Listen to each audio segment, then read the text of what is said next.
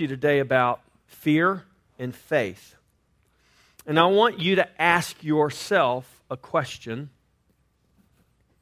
And the question is, am I here out of fear? Now, I don't necessarily mean are you here in this building out of fear.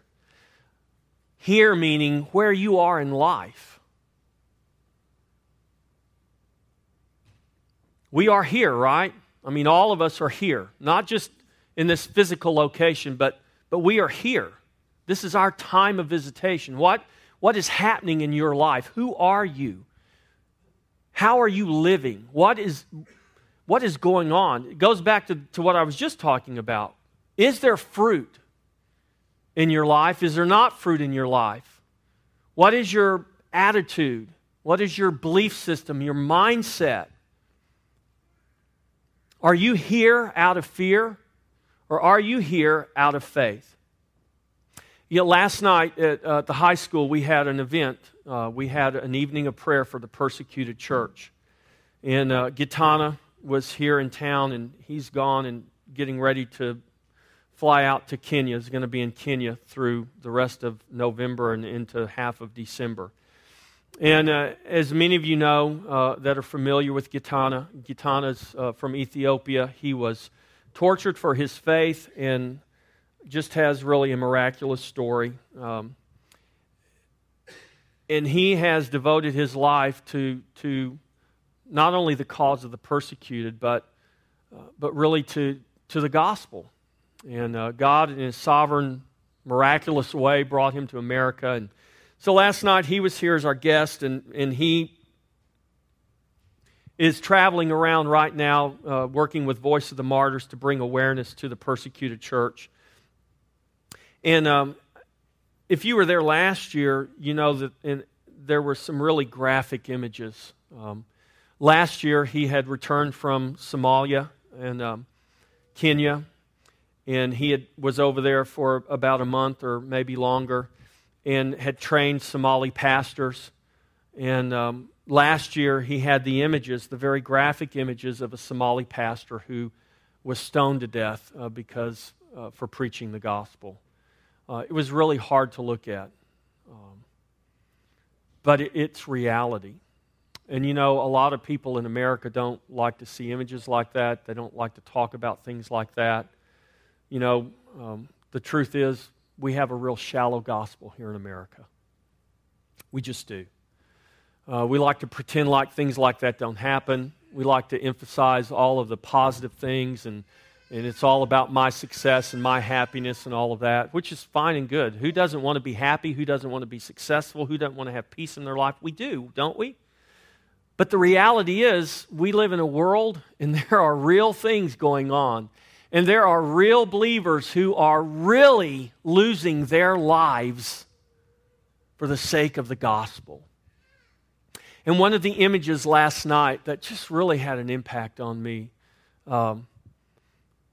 in Somalia, what they do when they catch you preaching the gospel,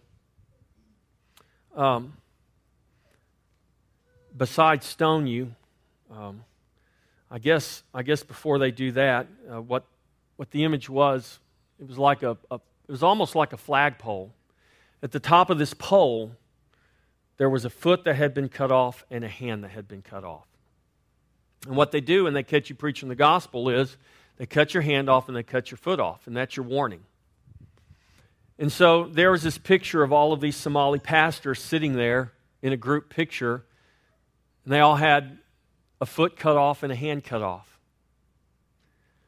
And these guys are still preaching the gospel. And you know, the next time they get caught, they'll probably end up like the guy in the picture that was buried down to his neck and then stoned to death.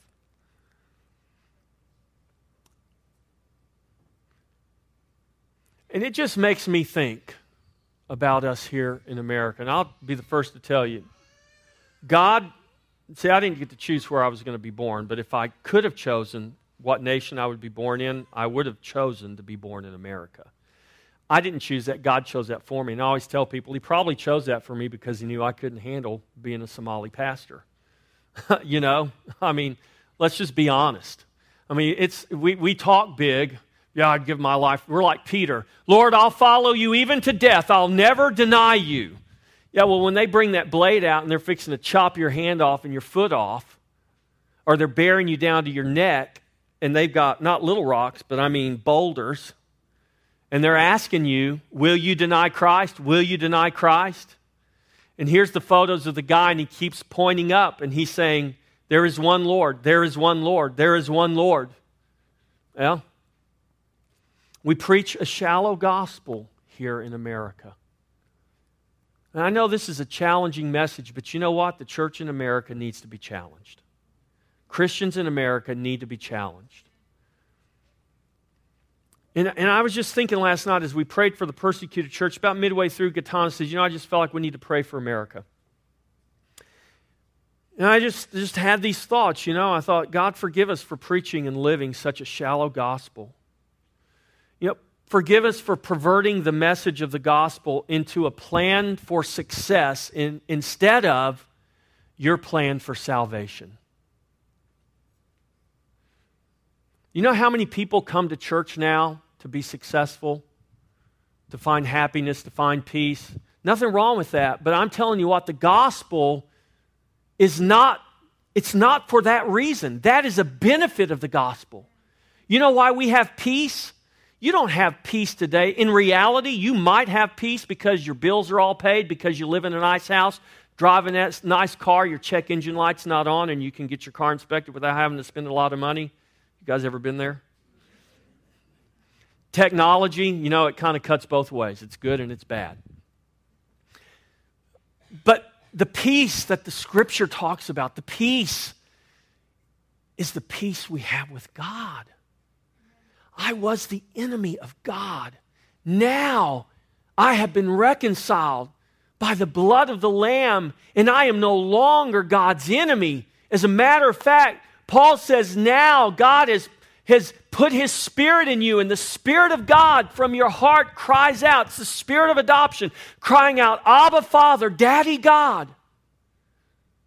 Grace did that. That's the peace that we have with God. And we don't have peace because God has given us the power to work harder, to earn it better. No. Do you realize the reason the gospel is gospel, the reason the good news is good news, is because you and I were in a place, we were in a hole so deep, so dark, so hopeless, there was nothing you or I could do to get out of that. The good news is God took me out of the place that only He could deliver me from. God, through the new birth, by grace, through faith in Jesus Christ, makes us new creations. You didn't create yourself the first time. You didn't create yourself the second time.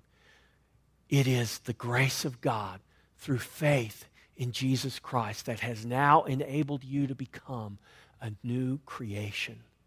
And because you are a new creation by grace through faith in Jesus Christ, guess what?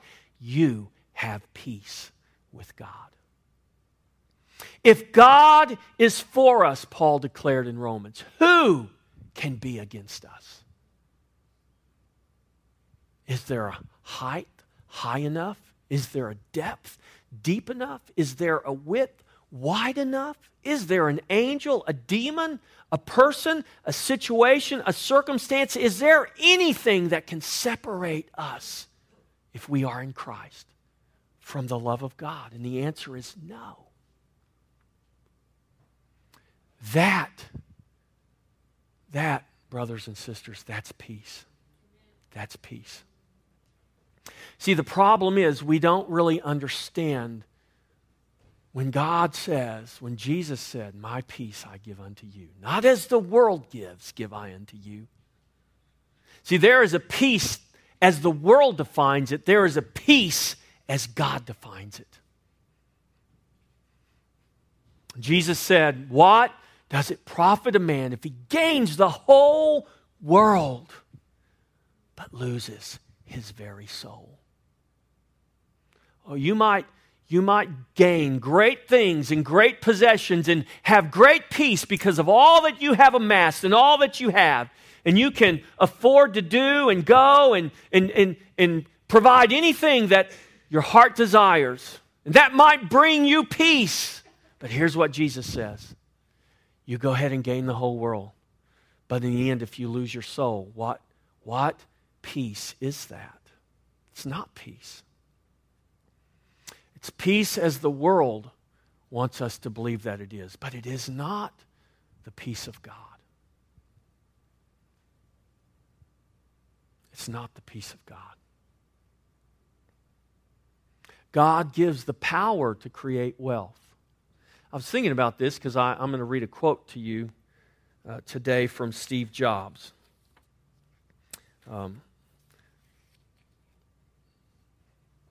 In just a moment. You know, Steve Jobs was a very wealthy man. And actually, I watched I don't know if any of you guys have ever seen it. It really is worth watching. I watched the commencement address that Steve Jobs gave to Stanford University. It's about 15 minutes, and it's really quite amazing. It's quite an amazing address. Now, Steve Jobs, to my knowledge, was not a believer. I don't know what happens as you approach death. Don't know where he was exactly when he left this earth, but for all practical purposes, there's no reason to believe that he was a Christian. But yet, this man who, to my knowledge, never professed faith in Christ, said some pretty profound things. I'll read you just one thing from it here in just a little bit.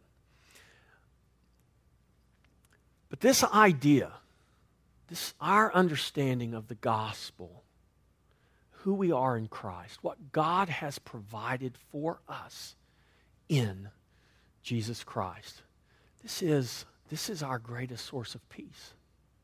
Now, remember, I want to talk to you today about faith and about fear. And I ask that you would ask yourself this question: am I here out of fear? I want to read two scriptures to you before we talk more about this. Proverbs 29:18.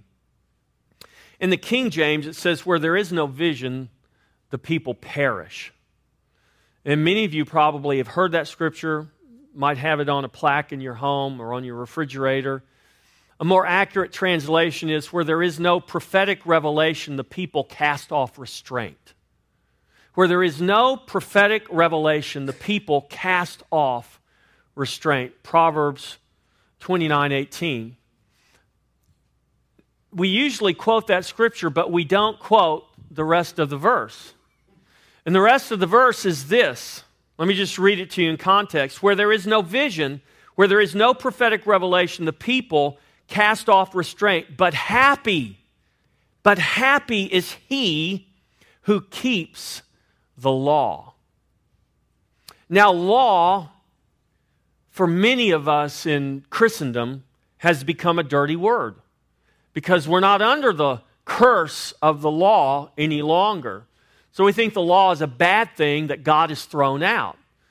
This word law, translated in the Hebrew, is the word Torah. And the Torah was simply, it can mean the law of Moses and all the rules and regulations and the dietary and ceremonial things. But more accurately, in a greater sense, the Torah was the first 5 books of the Bible. Solomon wrote most of the Proverbs. And when Solomon wrote those Proverbs, most of the rest of the Old Testament as we know it today wasn't even written. He did have the law. He did have the Torah. He did have Genesis, Exodus, Leviticus, Numbers, and Deuteronomy.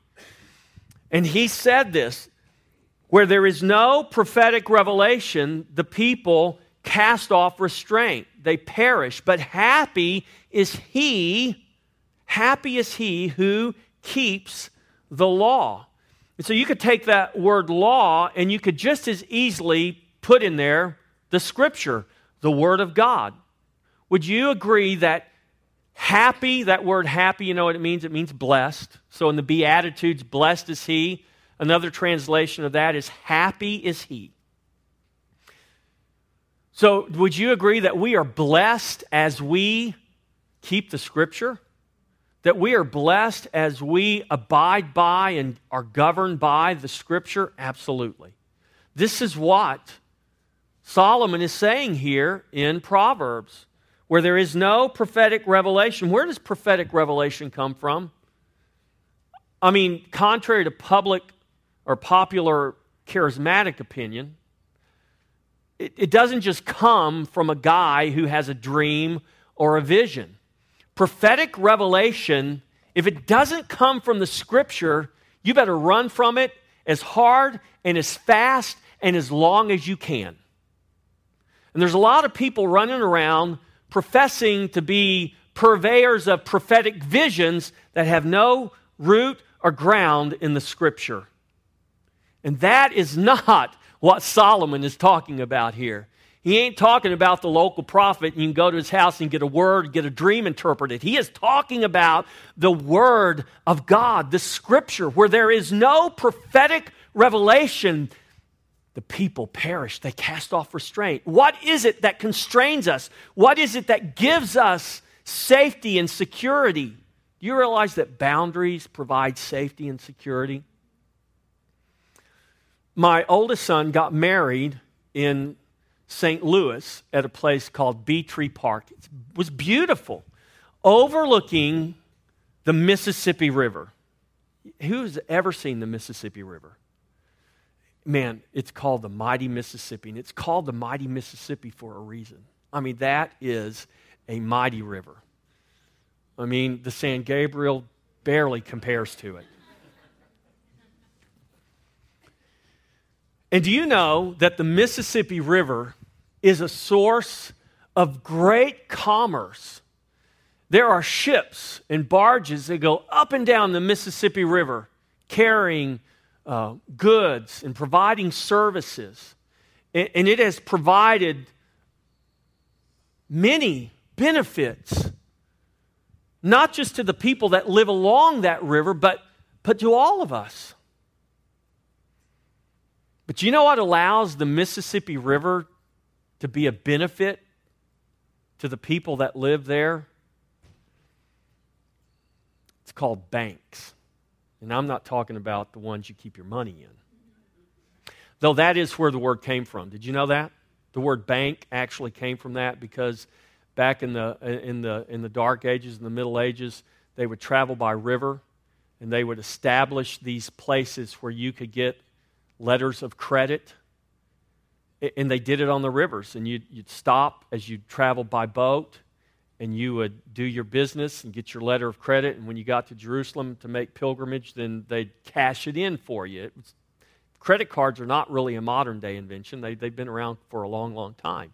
So this is how banks have become known as banks.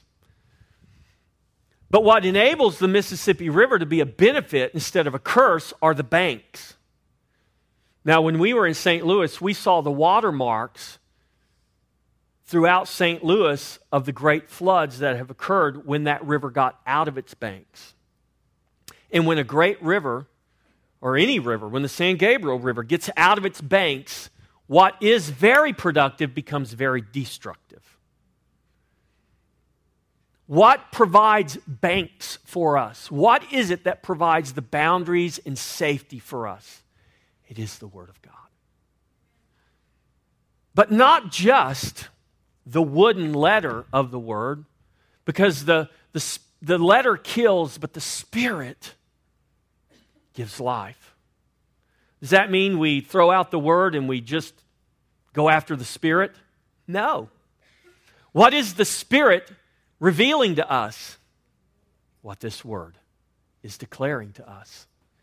And what is this Word, or I would more accurately ask, who is this Word declaring to us? Well, His name is Jesus. So where there is no prophetic revelation, the people perish. They cast off restraint like a river that has left its banks. There is nothing constraining it any longer. It's just going everywhere. And it's very destructive. When we live like that and we are not constrained by the Word of God, even though we may think we have the best intentions, we actually become very destructive. This is why people are leaving the church. This is why people don't want to have anything to do with Christianity, because they don't really know who Christ is. They don't really know what this Word is declaring. They just see and have experienced what men have turned it into, and it's like a river that's left its banks and it's just becoming destructive. But we call it good, or we call it God, and it's not. And I'll read another scripture to you, Philippians 3:13 and 14. The Apostle Paul makes this statement. He says, "One thing I do, forgetting those things which are behind and reaching forward to those things which are ahead, I press toward the goal for the prize of the upward call of God in Christ Jesus." Forgetting those things that are behind, reaching forward to those things which are ahead, I press toward the goal for the prize of the upward call in Christ Jesus. So how are you living? I need to ask myself, how am I living? Have you lost your passion? Have you ever found your passion? I'm serious. I looked at that foot and that hand hanging from that post in Somalia, and I don't know who that foot and that hand belonged to, but whoever it belonged to was a person of passion. It was a person who had found their passion. They were willing to give up their hand and their foot for their passion. Just ask yourself this question right now. Whatever your passion is, however you would define that, or whatever name you would put to that, would you give up your hand and your foot for that? Would you? What? Or really what I should say is who? Who is your passion? See, for that Somali pastor who had his foot and hand raised up on that pole, you know who his passion was. His passion was Christ. He could have easily kept his foot and hand had he denied Jesus, but he didn't do it. His passion for Christ was greater than his passion for his hand and his foot. And nobody is asking you to give your hand or your foot. But I think it's a legitimate question for us to ask the church, to ask ourselves, who is our passion? We heard from Sam last week, who had to travel a number of miles just to go to church every Sunday. Quite an ordeal there in Uganda.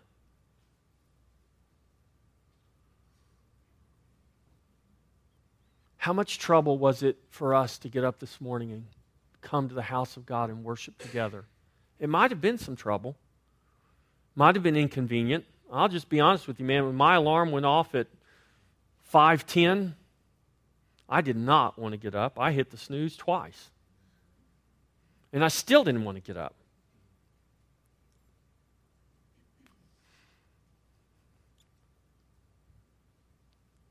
Who is your passion? Have you found it? Are you living it? Can you define it? Who is your life? You know what the Bible says? When Christ, who is our life, appears. Who is our life? Christ is our life. Christ is our life, literally. Here's a quote from Steve Jobs. When I was 17, I read a quote. Here's the quote he read. If you live each day as if it was your last, someday you will most certainly be right. Think about that. And then he said this. He says, I have looked myself in the mirror every morning and asked myself, if today were the last day of my life, would I want to do what I am about to do today? Man, that is a great question. I wish a Christian would have thought of that question. A Christian should have thought of that question. How many of us get up and we look in the mirror and we ask ourselves a question like that? If this was the last day of my life, am I doing what I would want to do? What I'm about to do, is this what I would do if this was the last day of my life? Now, I know our first thought is, that's not even reasonable, Pastor Jeff. Because I've got to go to work and do my job. And no, I wouldn't. I wouldn't even worry about doing my work or doing my job if it was the last day of my life. You know, the reality is, though, if that's really our answer, we should really stop and consider that. And if we're just focused on our work and our job, and not a greater purpose and a greater cause within that, coupled with that, then we're missing the big picture here. Because you don't exist just to work a job or own a business or do what you're doing. You may work a job, I hope you do. You may own a business, I hope you do. I hope you're very successful. But you weren't created and put on this earth to be successful at your job or your business, or just to enjoy the office you go to and the people you work with. You are created and put here for a much greater reason. And all of those things are things that God has allowed you to experience, and He's connected you and blessed you with the job you have or the business you have and the relationships you have, but you got to see beyond those things to the greater purpose and the greater cause for which God created you and put you on this earth. See, for Steve Jobs, I'm just guessing, but I don't think for Steve Jobs it was just the technicality or the minutia of making computers and doing those things. He saw a greater picture beyond the PowerBooks and beyond the iPhone and the iPad. It wasn't just creating the literal things, tools we hold in our hand. It was what those things did and what they meant for people and what they mean for the world. See, if all you're focused on is the specifics of where you go on Monday morning and who you meet on Monday morning and what you have to do and the minutia of your job every day, then you've missed the bigger purpose of why you're here. And what I'm saying is we got to find the bigger purpose. But we're not going to find that bigger purpose by making the gospel more shallow. We're going to find that bigger purpose by plumbing the depths of the gospel and beginning to understand, as Paul writes, the height, the depth, the width of His love. And not just what that means for me personally, but what that means in terms of my life and how my life impacts everything around me. Is fear holding you back, keeping you from pressing forward?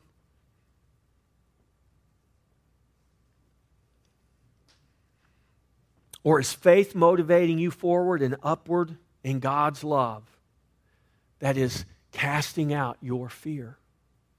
There's a lot of fear in the world right now. And much of what we do, if we were really honest, we would say, I'm doing this out of a motivation of fear more than I am faith. And I'm saying God doesn't want you, not only does He not want you to be motivated by fear, He doesn't want you to be held captive by fear. Because fear involves torment. Now, there's a healthy fear and there's an unhealthy fear.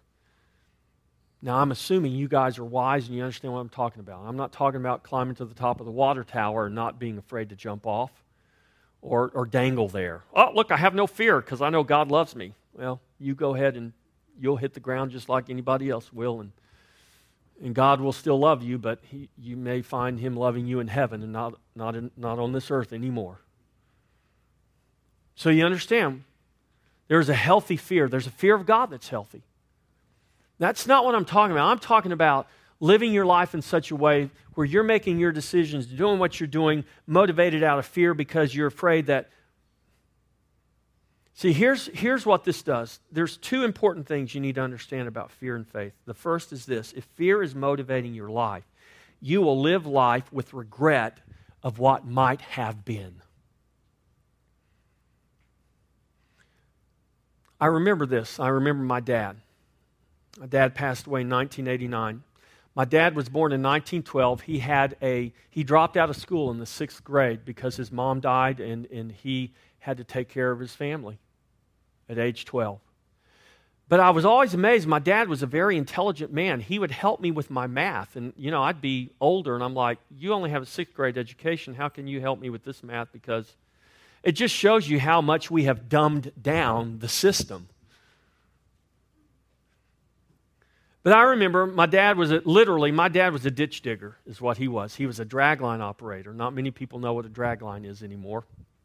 They used to be real big, and that's what you had to use to dig dirt, to dig holes. And he'd dig big holes in the ground. And anyways, he was a dragline operator. And I remember him telling me that one time him and the man that he worked for had an opportunity to buy, I forget how many acres. It was several hundred acres up around Bandera.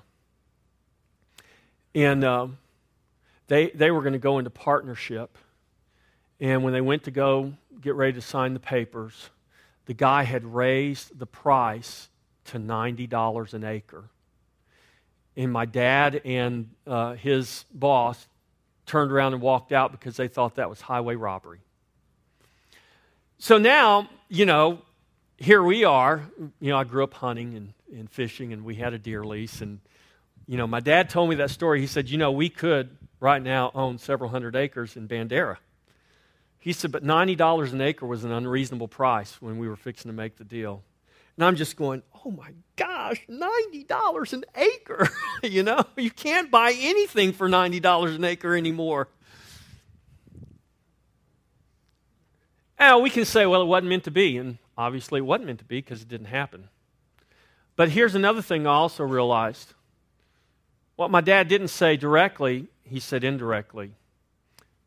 They were more motivated by fear.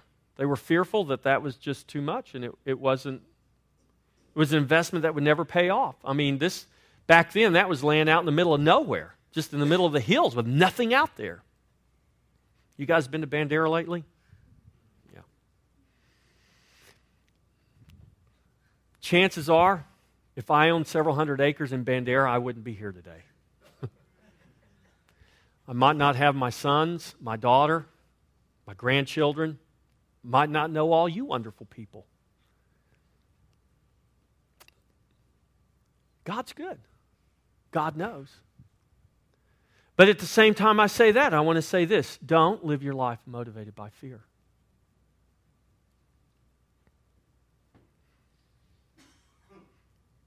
So if fear's motivating your life, you'll live your life with regret of what might have been. I have no regrets. I'm not sad that I don't own several hundred acres in Bandera. Well, maybe a little bit. But I wouldn't trade being here for those several hundred acres. I can say that in all honesty. I wouldn't do it. I wouldn't trade my ability to preach and teach the gospel of Christ for any amount of land I could own anywhere. I wouldn't do it. I wouldn't do it. Here's the second thing. Now, here's something else about motivating your life being motivated by fear. Holding back in fear can give the illusion of safety, yet it actually produces the greatest risk. Oftentimes we hold back in fear because we think it's the safe thing to do, but in reality, it more than likely is producing the greatest risk, because when we hold back in fear instead of operating out of faith, there is a real danger that we could not be seeing the will of God. Here's the second thing. When faith is motivating your life, you will live life with expectancy of what will be. Why do we preach the gospel? Because we have an expectancy of what will be. I can't see your heart. I don't know what's in your heart. I can't see how the gospel is working in the hearts of the people that are hearing it. But I have faith. Faith in what? Faith in the Word of God. Because Paul declared this in Romans. And we know that the gospel is what? It is the power of God unto salvation. So as the gospel is being preached, as the gospel is being declared, There is an expectancy that God is working in His power to effect salvation in the life of the hearer. That's all I have to know. I don't have to know how, when, or where that took place, that transformation took place, but I have to know that when I preach and teach the gospel, when you declare the gospel, when you live the gospel, there should be an expectancy in your life that God is working by His power. Because God says the gospel is the only power there is unto salvation. There is nothing else but the gospel. So pressing on in faith may involve great risk. For those guys in Somalia, they risk their very life, yet they press on in faith. Why? Because though it may involve great risk, it produces the greatest glory. It produces the greatest glory. Jesus really died on a cross. But His death on the cross produced the greatest glory. Those guys are really dying in Somalia, but somehow, out of those deaths, out of those martyrs, God will produce the greatest glory. Don't live life looking at the risk. Live life with the expectancy of His greatest glory.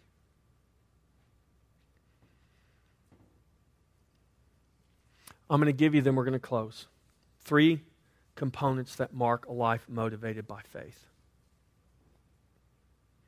So, one thing I want you to understand, a life of faith, I don't want faith to just become a work that you do. I'm going to work really hard and have more faith. No, I don't want you to do that.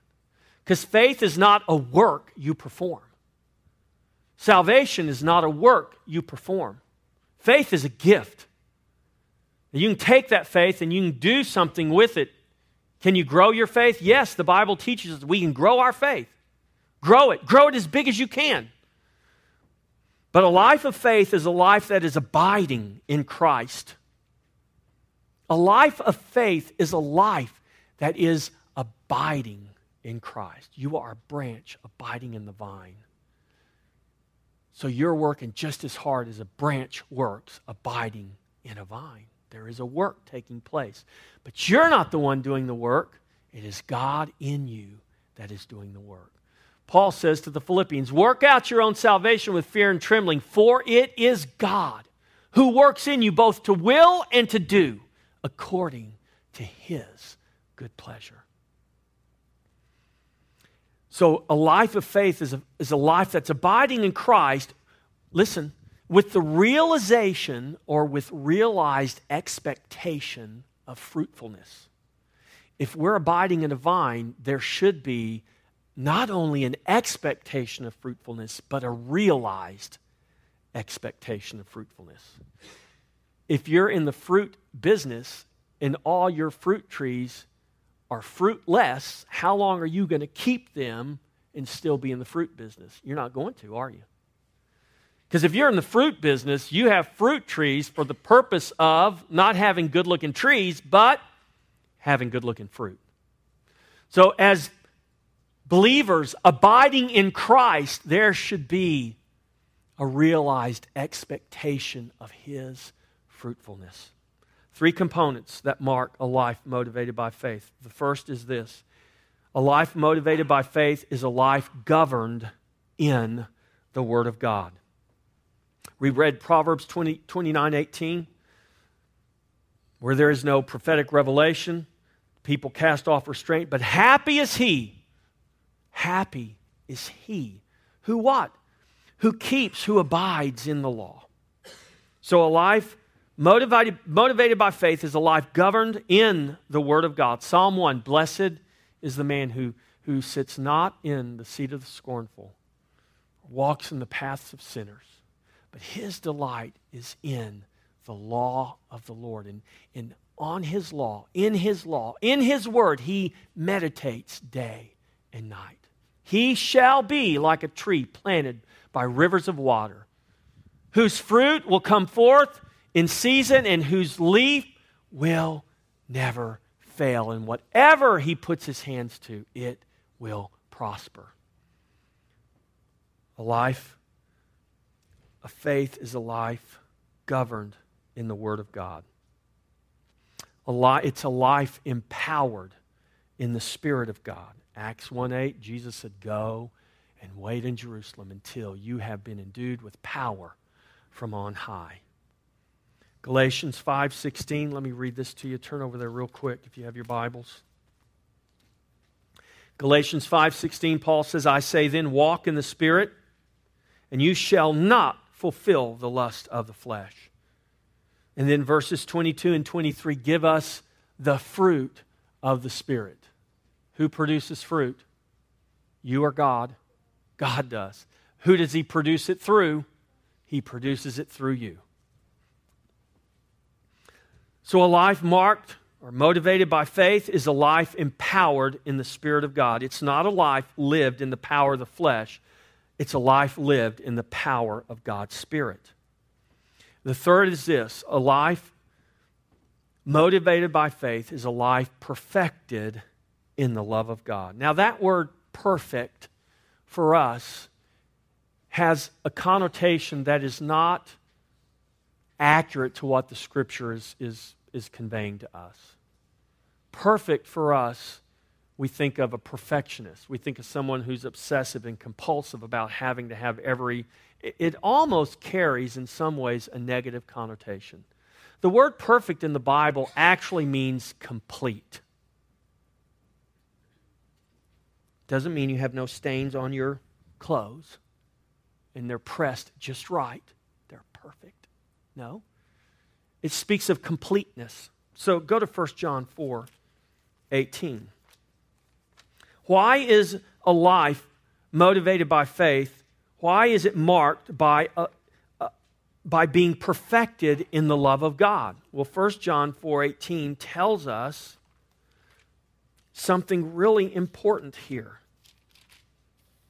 Because remember, I made this statement, a lot of people are living more motivated by fear than they are faith. 1 John 4:18, there is no fear in love, but perfect love casts out fear, because fear involves torment. How many of you have ever been tormented by fear? Fear really is torment. And God doesn't want you to live tormented lives. He doesn't want you to live tormented by fear. Because fear involves torment, but he who fears has not been made perfect in love. This isn't about you becoming perfect. See, when we talk about that, most human beings, their first thought is, well, what do I need to do to get perfect, to become perfect, so that I won't have any fear? No, that's not what that Scripture is saying. That's not talking about you becoming perfect. That's talking about you understanding the perfect love that God has for you. This isn't a fatalistic attitude toward life. This is an attitude of faith that in spite of the fact that my car broke down today, I'm going to trust God. Somehow, it's going to get worked out. In spite of the fact I just lost my job this week and I don't know what I'm going to do, you know what? What are you going to do? You going to lose your mind?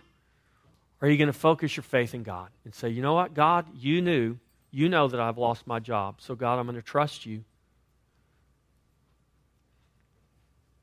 So a life motivated by faith is a life governed in the Word of God. It's a life empowered in the Spirit of God. And it's a life perfected in the love of God. If I know and I understand that God loves me completely, perfectly, well, I love you almost completely, but you know there's that one thing in your life that I just really can't stand. And if you don't get that taken care of, you know, I might just kick you out of the family. No, sorry. That's not who God is. No, God loves us completely, and He is committed to make us fruitful. So what's He say? Hey, if you're a vine that's littered with leaves and cluttered with leaves, you might look really good and showy on the outside, but the problem is all those things attached to your life are sucking all the life out, and there is no fruit. Well, I love you enough that I'm going to come along, I'm going to clean you up, I'm going to prune you, I'm going to start cutting away things in your life that you will become fruitful. Is that a painful process? Oftentimes it is. But when we understand that God loves us perfectly, completely, we have no fear. Because His plan for me is good, His purpose for me is good. And I can trust Him because He is a good God. Even though bad things happen all around us, He is good. So a life of faith presses toward the goal. It's a life motivated by a prophetic revelation. Where does that come from? It comes from the Word of God, but more importantly, who is this prophetic revelation? Well, Christ is that prophetic revelation. If Christ is not your revelation, if Christ is not the vision before you, you are going to be a person who has cast off restraint, perishing. Don't go to the Word of God to find your success. Go to the Word of God to find your salvation. And your salvation is not just a way of life. Your salvation is a person. His name is Jesus. And let Him become the revelation of your life. Let Him become the very vision that drives your life, that motivates your life. Let Him become the very passion that would enable you to give your right foot and your right hand. Christ is that prophetic revelation. Christ revealed. How is Christ revealed? How do we get that revelation? Christ is revealed in the Word of God. Christ is revealed by the Spirit of God. Now, see, I'm reading Scripture to you today, but I can't give you a revelation of anything. I can give you the truth, but only God can give you a revelation. You can go to the prophet's house all day long and get words from him, but I'm telling you what, until you get a revelation by the Spirit of God, and that doesn't come from a man, that comes from God living on the inside of you. Stop looking to men to give you what only God can. Christ is revealed in the Word. He's revealed by the Spirit. It is Christ revealed to us, Christ revealed in us, Christ revealed through us, Christ revealed to every man. Every man, every woman, every boy, every girl we come in contact with, we should reveal Christ to them. If Christ has revealed to us, if He has been revealed in us, He should be revealed through us. Amen? And to quote a popular TV show, fear is not a factor. Amen? Let's all stand.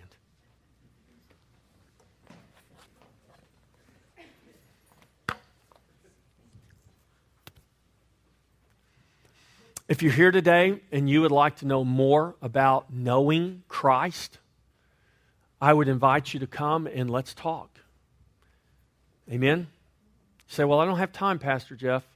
Well, I'm going to tell you what, if you don't have time, if you know that you don't know Christ and you need to know Him, I would just encourage you to take the time to investigate Him. Father, I ask you today that, Lord, you would, by your Spirit, even as we have said in this place today, give us a revelation of your Son. Lord, the vision that the church needs must begin with the prophetic vision who is the Lord Jesus Christ. Lord, we have chased, we have run after so many other things, and we see where that has gotten us. Father, I pray that you would help us. Lord, help us come to a revelation of Christ. Lord, I pray that we would begin to ask ourselves the difficult questions, that we would begin to look inward with the hope, God, that you would reveal the Son to us. Lord, whether we are not in Christ, whether we have been in Christ a short period of time or we have been in Christ for many, many years, it does not matter. You are the endless, eternal Son of God, the God of creation. There is no end. There is no depth to you. There is nothing that can, in any finite way, define you. You are infinite in every way. So God, help us to grow in that infinite knowledge of who you are, that we would be a people who would grow up into all things in Christ, that we would be Christ to every man that we meet, that we would see, God, that we are called people of faith, to live by faith, that others may know that we are here for a greater cause, a greater purpose than ourselves, Help us, God, find our greatest joy, our greatest fulfillment as we live that out every day that you have blessed us to be alive. We thank you, Father, in Jesus' name. And everybody said, Amen. All right, God bless you. Have a great day. If you want prayer for anything, whether it's you want to pray about healing, something going on in your life, you want to talk about salvation, please come. If not, I'll see you tonight at 6 o'clock at St. Paul Lutheran. Have a great day. Love you. Love you too, man.